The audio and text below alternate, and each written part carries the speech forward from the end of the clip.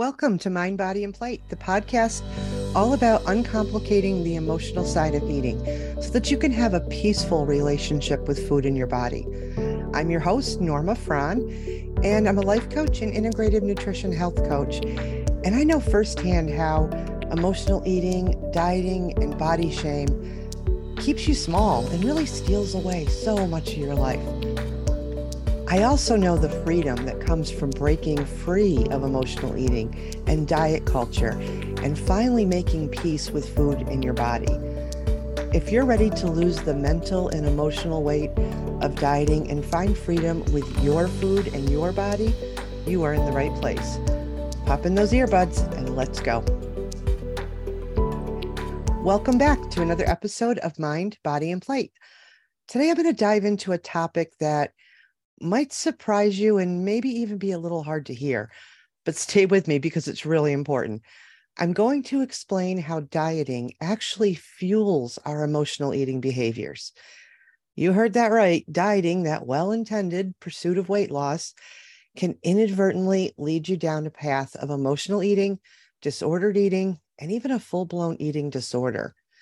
Now, before we delve into the intricate relationship between dieting and emotional eating, let's address something up front. Diets have been deeply ingrained in our culture. We've been conditioned to believe that if we just follow a specific plan or restrict a certain food or adhere to some strict regimen, we'll achieve the body of our dreams and we'll find this eternal happiness. Everything is wrapped up in weight loss.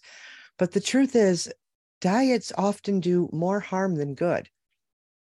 So here's the thing. Diets first, they set us up for a cycle of deprivation and cravings. When we restrict ourselves from certain foods or entire food groups, we're essentially placing those foods on a pedestal.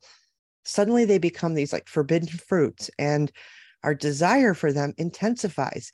That's a natural, normal human response. When something's off limits, it becomes alluring and tempting. And then what happens? We start obsessing about the food and counting the hours until the cheat day, which, by the way, is one of the most ridiculous concepts that ever came out of diet culture, in my opinion. That's for another episode. So what happens when we inevitably give in to those cravings? We feel guilty. We feel like we failed. And that's where emotional eating comes into play.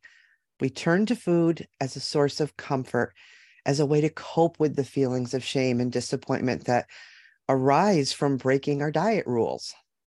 Emotional eating becomes the means to escape all of that negative emotion that comes with the dieting cycle. But it doesn't stop there. Dieting also disrupts our natural hunger and fullness cues. We become really disconnected from our bodies, and we then start relying instead on external rules and guidelines to dictate what and when and how much we should eat.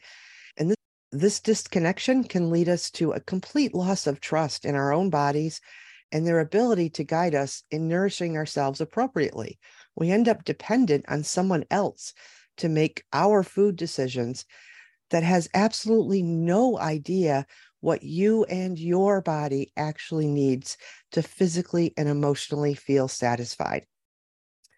The constant focus on weight loss and the pursuit of an ideal body perpetuates negative body image and a lot of self-esteem issues. We start associating our worth and happiness with the number on the scale or the size of our jeans.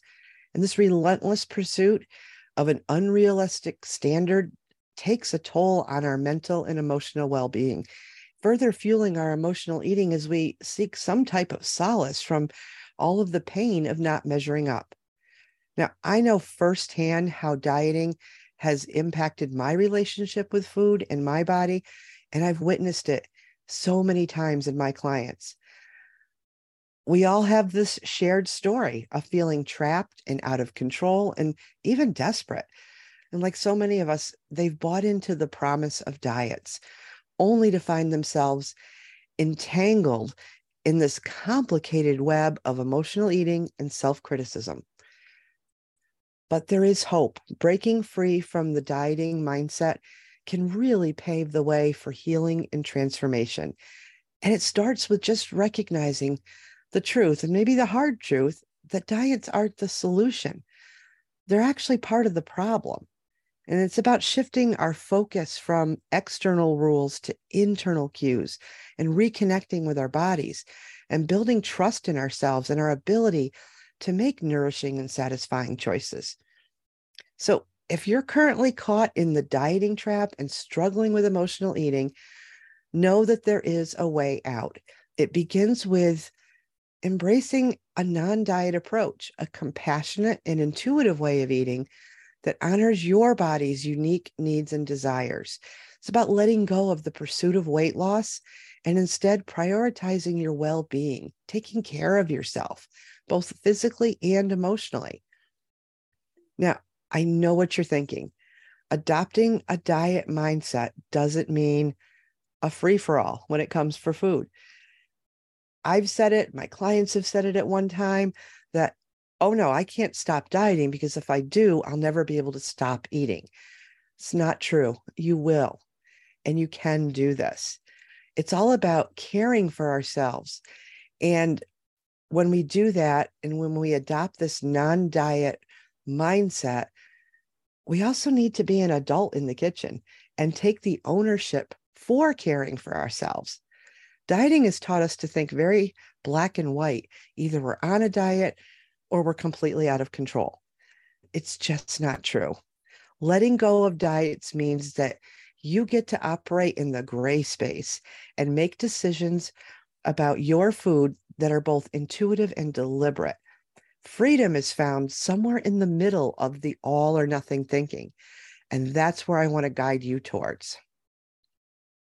Now, in the upcoming episodes of Mind, Body, and Plate, we'll explore practical strategies and tools to break free from the dieting cycle and start to cultivate a more peaceful, uncomplicated relationship with food in your body. I'm going to help you dismantle those false promises of diets and really find the true path to food and body freedom. But remember, you deserve so much more than any diet can ever offer you.